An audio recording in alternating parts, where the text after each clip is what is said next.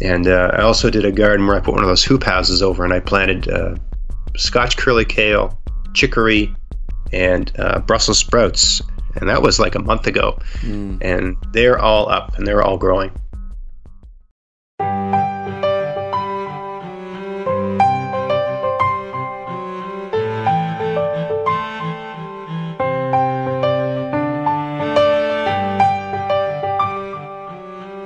Hey there, thanks for tuning in to another episode of the Maritime Gardening Podcast. I'm Dave Doggett, and we're connected up again with the host, Greg Otten. How you doing, Greg? Hey, I'm doing great. Excellent. And I think this will be a very fitting time to record this episode because you just got in from the garden not long ago. Is that right? That's right. It's supposed to be a rainy day today, so I canceled all my business activities, and since it wasn't raining yet, I've been out working in my garden all day today. Cool. Awesome. So yeah, what we've made this episode, which is episode 36, is basically an early May garden update from Greg. So take it away. Yeah, so I thought I'd do a little episode today just telling people what I have planted thus far and what's up and what's growing and just what's going on in my garden, so that people that are thinking of planting or have planted, or they're wondering, why isn't this happening, or why isn't that happening, or what should I be doing, or whatever, can any sort of gardeners love comparing notes. Is this up? What's up? What's growing? How big are yours? Are you having problems with this or that? So I thought it would be helpful for anyone in that situation, and with the disclaimer that what's happening here in my yard, in my microclimate, may not be the same as where you are. You may be behind or ahead of me. We did an episode on zones, but they're very uninformative. They're really good, as we said in the episode. They're good in telling you what's the likelihood that a certain plant can survive your winter.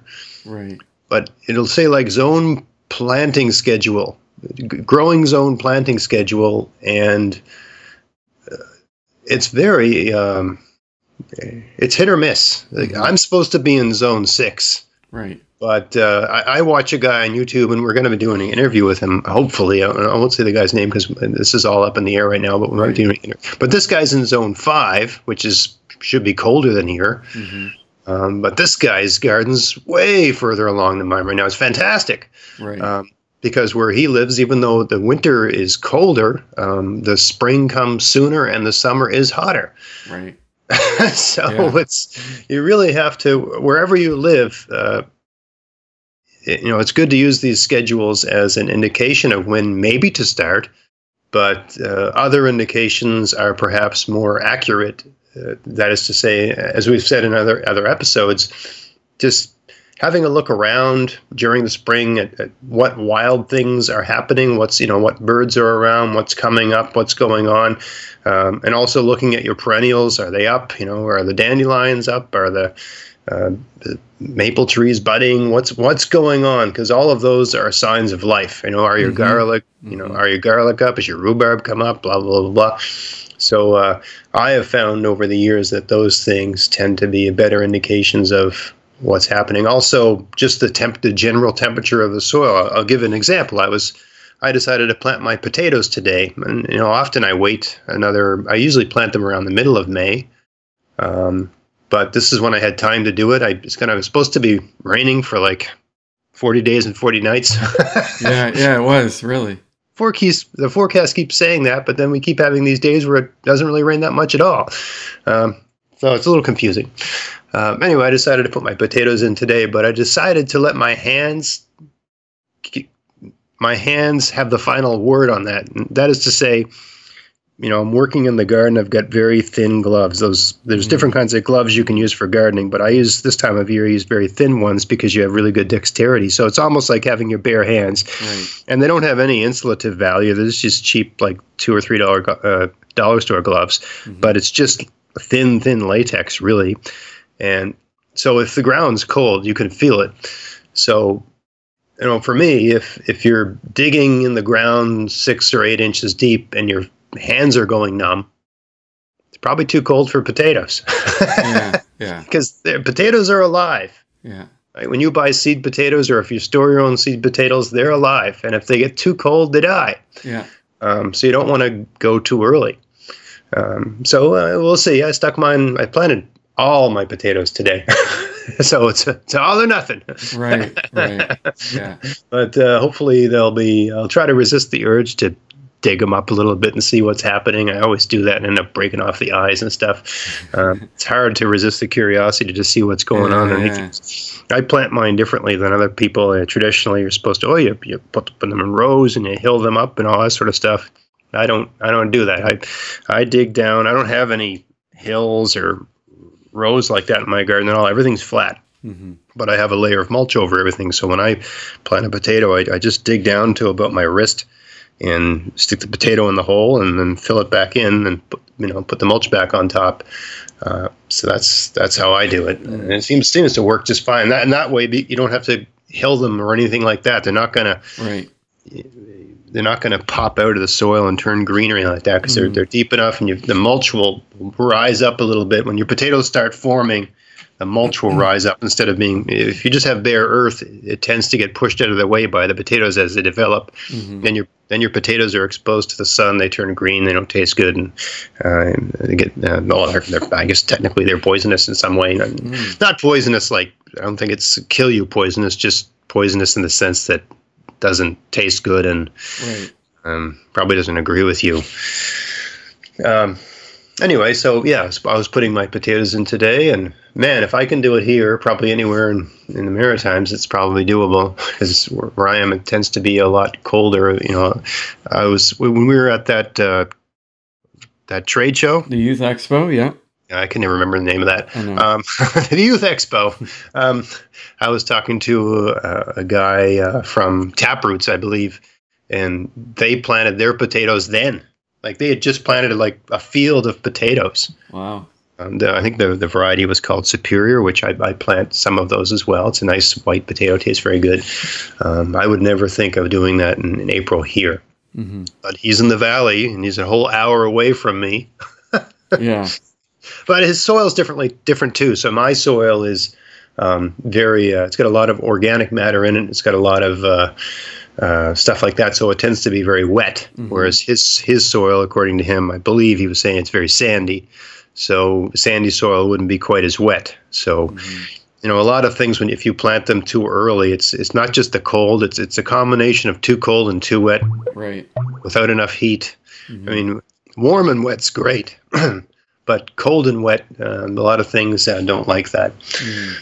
So, it really depends. But anyway, I'm putting my potatoes in, so I'll know in about 3 weeks if that was a huge mistake. Yeah, I guess you will, won't you? Because if I've done it right, I should have about 100 pounds of potatoes. But awesome. Otherwise, and I planted a number of varieties, but the Red Norland, Yukon Gold, Superior, Kennebecs. There's lots of other varieties you can plant. Those are just the ones I tend to. That's ones I had this year. That's the other thing. So we're going to have a video coming out probably this week before the episode. So hopefully you'll already seen it. But I had an idea last fall of a way to store seed potatoes. So if you plant your own potatoes and you get seeds in the if you harvest your potatoes in the fall, you've got all these potatoes and you want to eat them, but you can take some of them and put them aside and stick them back in the ground in the following spring, and those will become potato plants. Mm-hmm. So you can buy seed potatoes as well, but it's even cheaper just to save your own. But doing this year after year, I have found that when I store them in my garage, which gets all winter, it might get down to as cold as 4 degrees Celsius. It never goes below freezing in my garage. Right. But I find when I take them out of storage, and I've tried many different ways to store them. I've stored them in wood chips. I've stored them in sand. I've stored them in newspaper. Regardless, they have these 6-inch, 8-inch, 10-inch, sometimes even a foot-long eyes coming out of them. Mm. And you can still plant them like that, but I don't find that they, when they've got those really long eyes, I don't find them very productive. You get potatoes, but you get probably half what you should have got. Mm. Seems to be better if you put them in the ground with the short little stubby eyes. Right. When you buy seed potatoes at a garden center, that's the way they tend to be. And with one of those, you might get like anywhere from 6 to 8 potatoes per plant, which is, or maybe even 10. If you get 10 potatoes per plant, that's pretty good. Mm. So that's a 10-to-1 return on your investment. Sounds pretty good. That's a good return, right? I'm frustrated with the relatively poor lack of success I've had with storing them, but the principle of it is totally worthwhile. The idea of just replanting stuff I planted, not having to pay for it, and getting free food just as a result of a bit of labor and some forethought, that's attractive to me. Mm-hmm. So I decided to try a different approach this time. And what I did was I've got these people that watch some of my videos, they might have seen I've got these places that I do my composting. I have these, I guess I made them out of rotten logs, but they're about 1 cubic yard composting stations, and I just fill them full of leaves and seaweed and horse manure and whatever I can get my hands on, and let it sit like that for a year or two. And then after a couple of years, you dig it up and you've got some pretty good soil in there.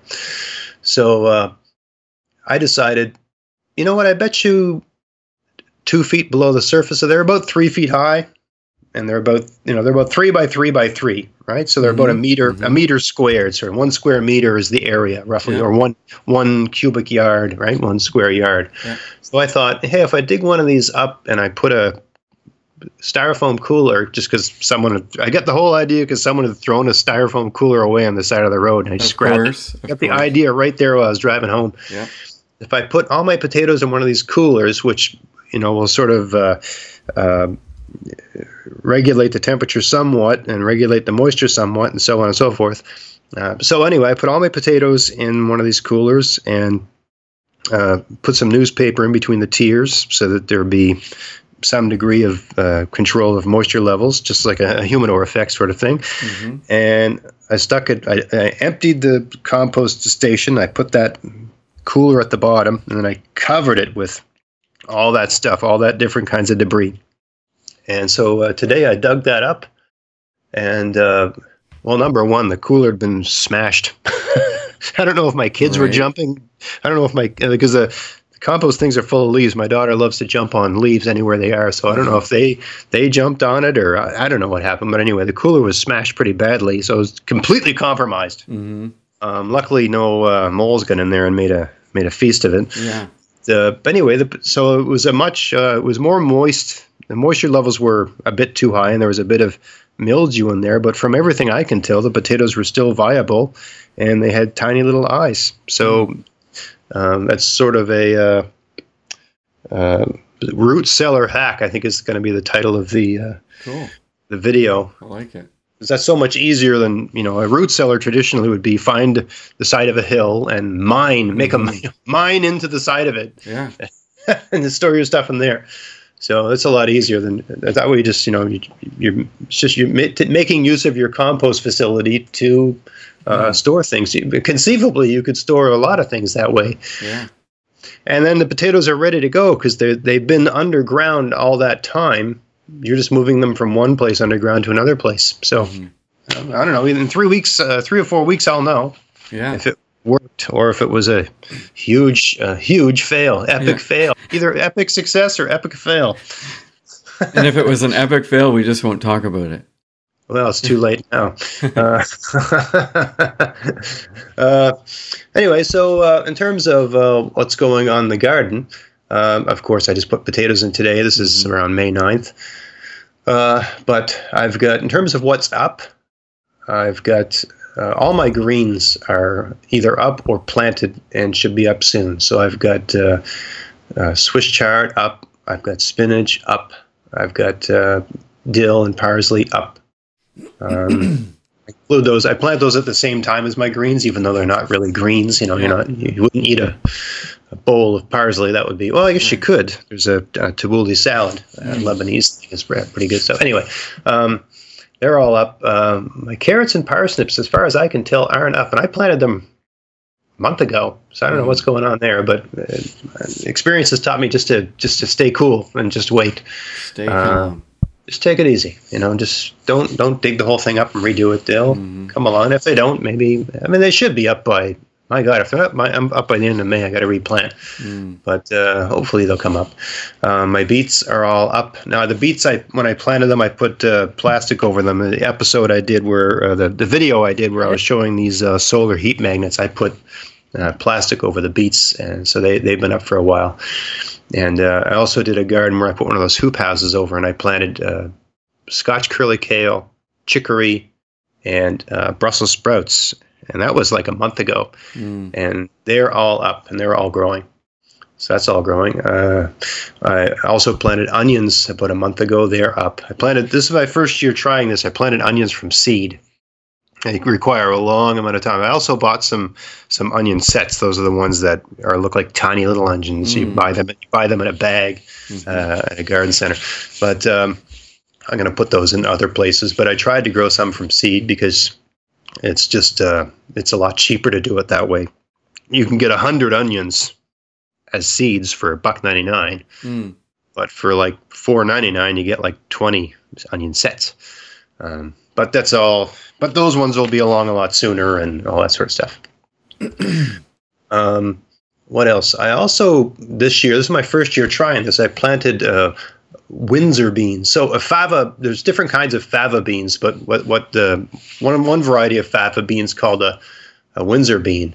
And most beans you would never plant them this time of year unless it was, in your place that was warm. But around here, you don't plant beans until all risk of frost is done because the seeds can't take being wet and cold. They don't like it. They're just like you or me. We don't like being wet or cold.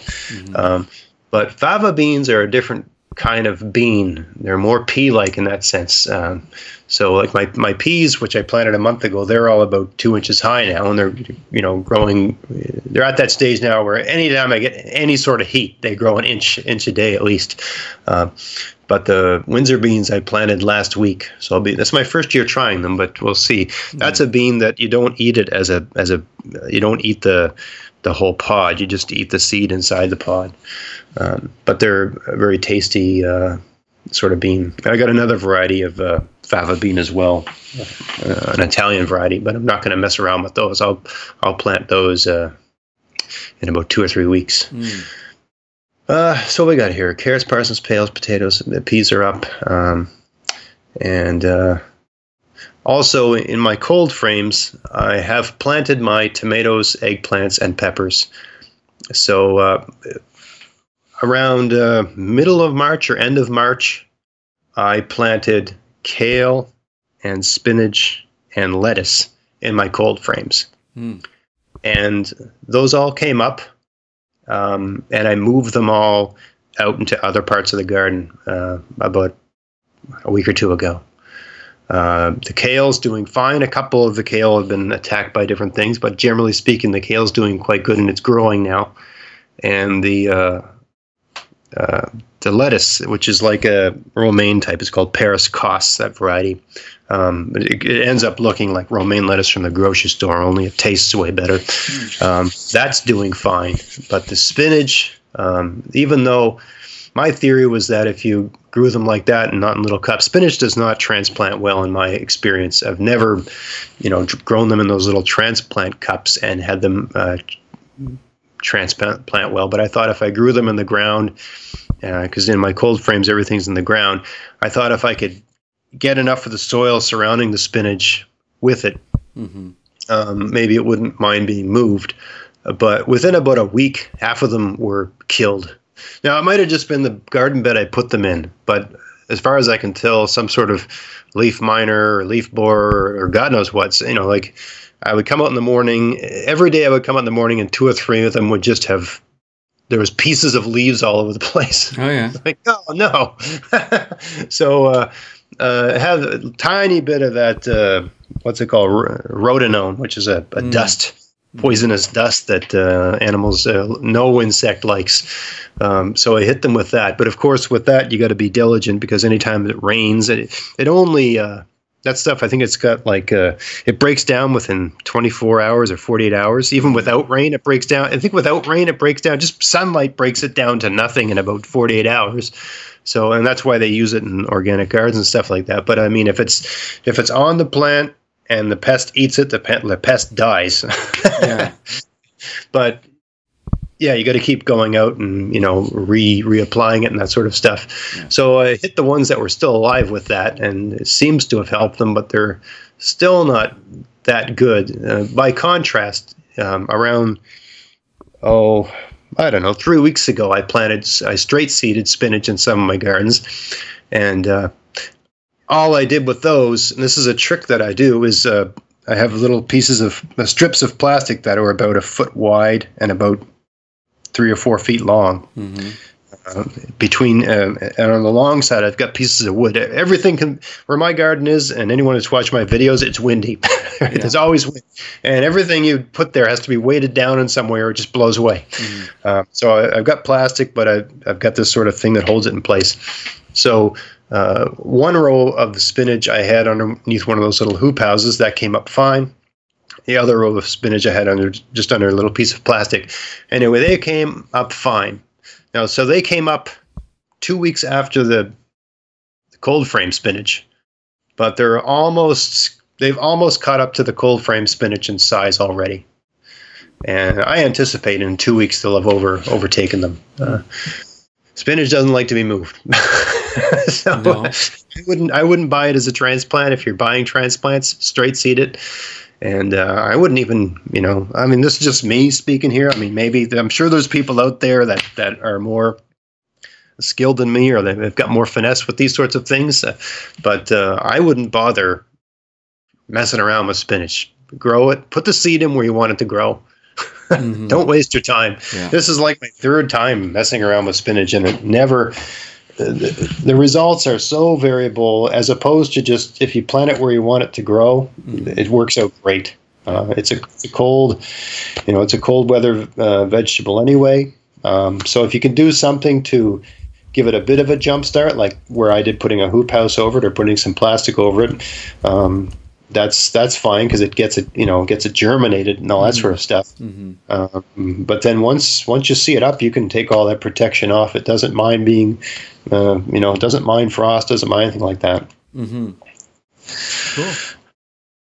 Yeah. So just, for the sake of people that think, you can't do this or you can't do that, or it's too early, or you can't plant till May, the Victoria Day weekend, May, in Canada, that's, we celebrate the Queen's birthday, because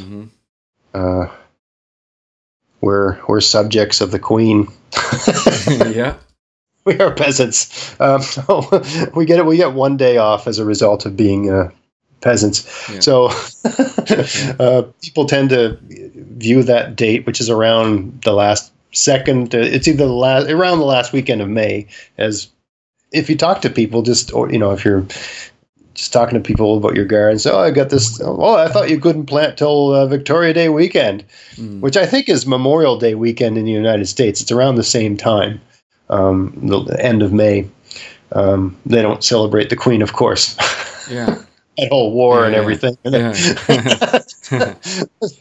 That whole war thing about the Queen, they solved that. Or I guess it would have been a king at that time. But yeah, there's plenty. All your greens, or almost all of your greens, certain ones I found, so I've got 3 kinds of kale. I got Scotch curly kale, I've got red Russian kale, and I've got lacinato kale. And the order of those kales, I have found anyway, the Scotch curly kale, that seems to be the most tolerant of cold. So you can plant that practically as soon as the soil can be worked. But the red Russian kale likes a bit more heat. And I didn't even mess around with straight seeding my red Russian kale this year. I planted it in the cold frames, and it came up great. The cold frame kale was the strongest, most impressive cold frame plant I had. And they're about 3 inches high right now. So, and they're growing, even despite the fact that it's been quite cool here. They're growing every day. So that worked out great, and I will do that next year. And of the 3 kales, I would say that the lacinato kale is the most tender of. I mean, they're all kale. You think they all be the same, but they're not. I find that you can't plant that too early. You have to. I would plant your lacinato kale right around now, which is what I did. And even then, if you plant it right now, I would put some sort of something over it to magnify the heat. Put some black landscaping fabric over it to draw the heat in, or put some plastic over it. But as I said in the previous episode, if you're going to put plastic over stuff to magnify the heat, you got to check it every day, because as soon as the seedlings start to come out of the ground, you got to get that plastic. If you're just putting plastic right on the ground, it's different if you've got a dome or something like that. It's just plastic right on the ground. It'll kill them. You got to get it off. You got to check every morning. And if you see them coming through, get that plastic off. So I just planted my lacinato kale, and I put that under plastic. So we'll see. Probably in about 7 days, it should be doing something. Cool. So the other thing is that all my rhubarb is up now. So I've got a friend in Wolf. I got a friend who lives an hour away in a part of the province that's just a little bit warmer because it's more protected from the ocean and breezes and stuff. Her rhubarb was up a month ago now, and I've got, in different parts of my garden, different results. I've got a rhubarb right next to the doorway that goes into my garden, and that's, the leaves are about 5 inches wide. Yeah. And I've got another part of my garden which gets better sun, and it's got better soil, and it's got everything you could possibly want if you were a rhubarb, and just barely poking through the ground. So I don't get that. Like I planted one plant, I just jammed it in the ground. Yeah. It's like coming up great. And I jammed it just in like if anyone's seen footage of my garden, in the walkways between the beds is just wood chips over the clay that was there. And so I just jammed the rhubarb plant in that, and that's the biggest one. The one I've got in the garden bed with the sheep manure and chicken manure and all this other stuff, is seaweed and blah, blah, blah. Those are just coming into the ground. Oh, one more point I wanted to make. Anyone that watched that video where I put all the seaweed last year, I think I did a video in July, I did a video in January. All the beds that have seaweed on them, if there's any sort of sun out, that seaweed gets hot like you wouldn't believe. Oh, yeah? It's fascinating. So I've got garden beds that have wood chips on them, right? And if it's a nice sunny day, then the soil's warm. But if I jam my hand in the garden beds where I've got 3 inches of seaweed, it's feels like someone's body, like it's body heat in there, like 30 degrees or something. Something really fascinating happens with that stuff. It must have a lot of. They say it's an activator for compost heaps. Yeah. It certainly seems to be that case. If any sort of heat gets on that, it starts working. So today I planted a whole bunch of potatoes underneath the beds with the seaweed. So we'll see how that works. Cool. Awesome update. So there you go. That's Greg's update, early May 2017. Yeah, I just thought it would be helpful for anyone trying to think what should I do, what shouldn't I do, and hopefully everything works out. I've got evidence of some pests. I've seen a little bit of very little, but a little bit of slug activity and a little bit of leaf borer activity. It's these weird bugs that go inside your leaves. The little tiny flies lay little tiny eggs, and these little tiny caterpillar things eat your leaves. So previous years I've been lackadaisical about that. I'll just let nature sort it out. And this year I'm just not messing around. Yeah. Well, because I've had it so bad. I think honestly my garden is just still not achieved the balance that a permaculture is supposed to have, where the good pests balance out the bad pests. Right. I think I an overabundance of bad pests, so I'm balancing the equation with killing everything.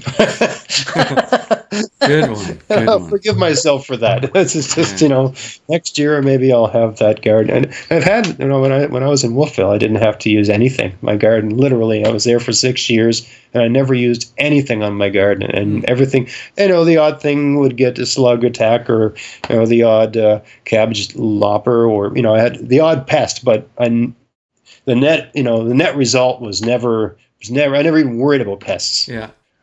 Just had the right. I was also in a suburb there, so it's different when your garden backs onto a forest. I just think it's a different ecosystem. A little more wild, a little more of a Wild West out here in the jungle, the Terrence Bay jungle. That's right. Yeah. Excellent. All right, so that was episode 36 of the MaritimeGardening.com podcast. You can check the show notes at MaritimeGardening.com/036. Become a fan on Facebook if you haven't already.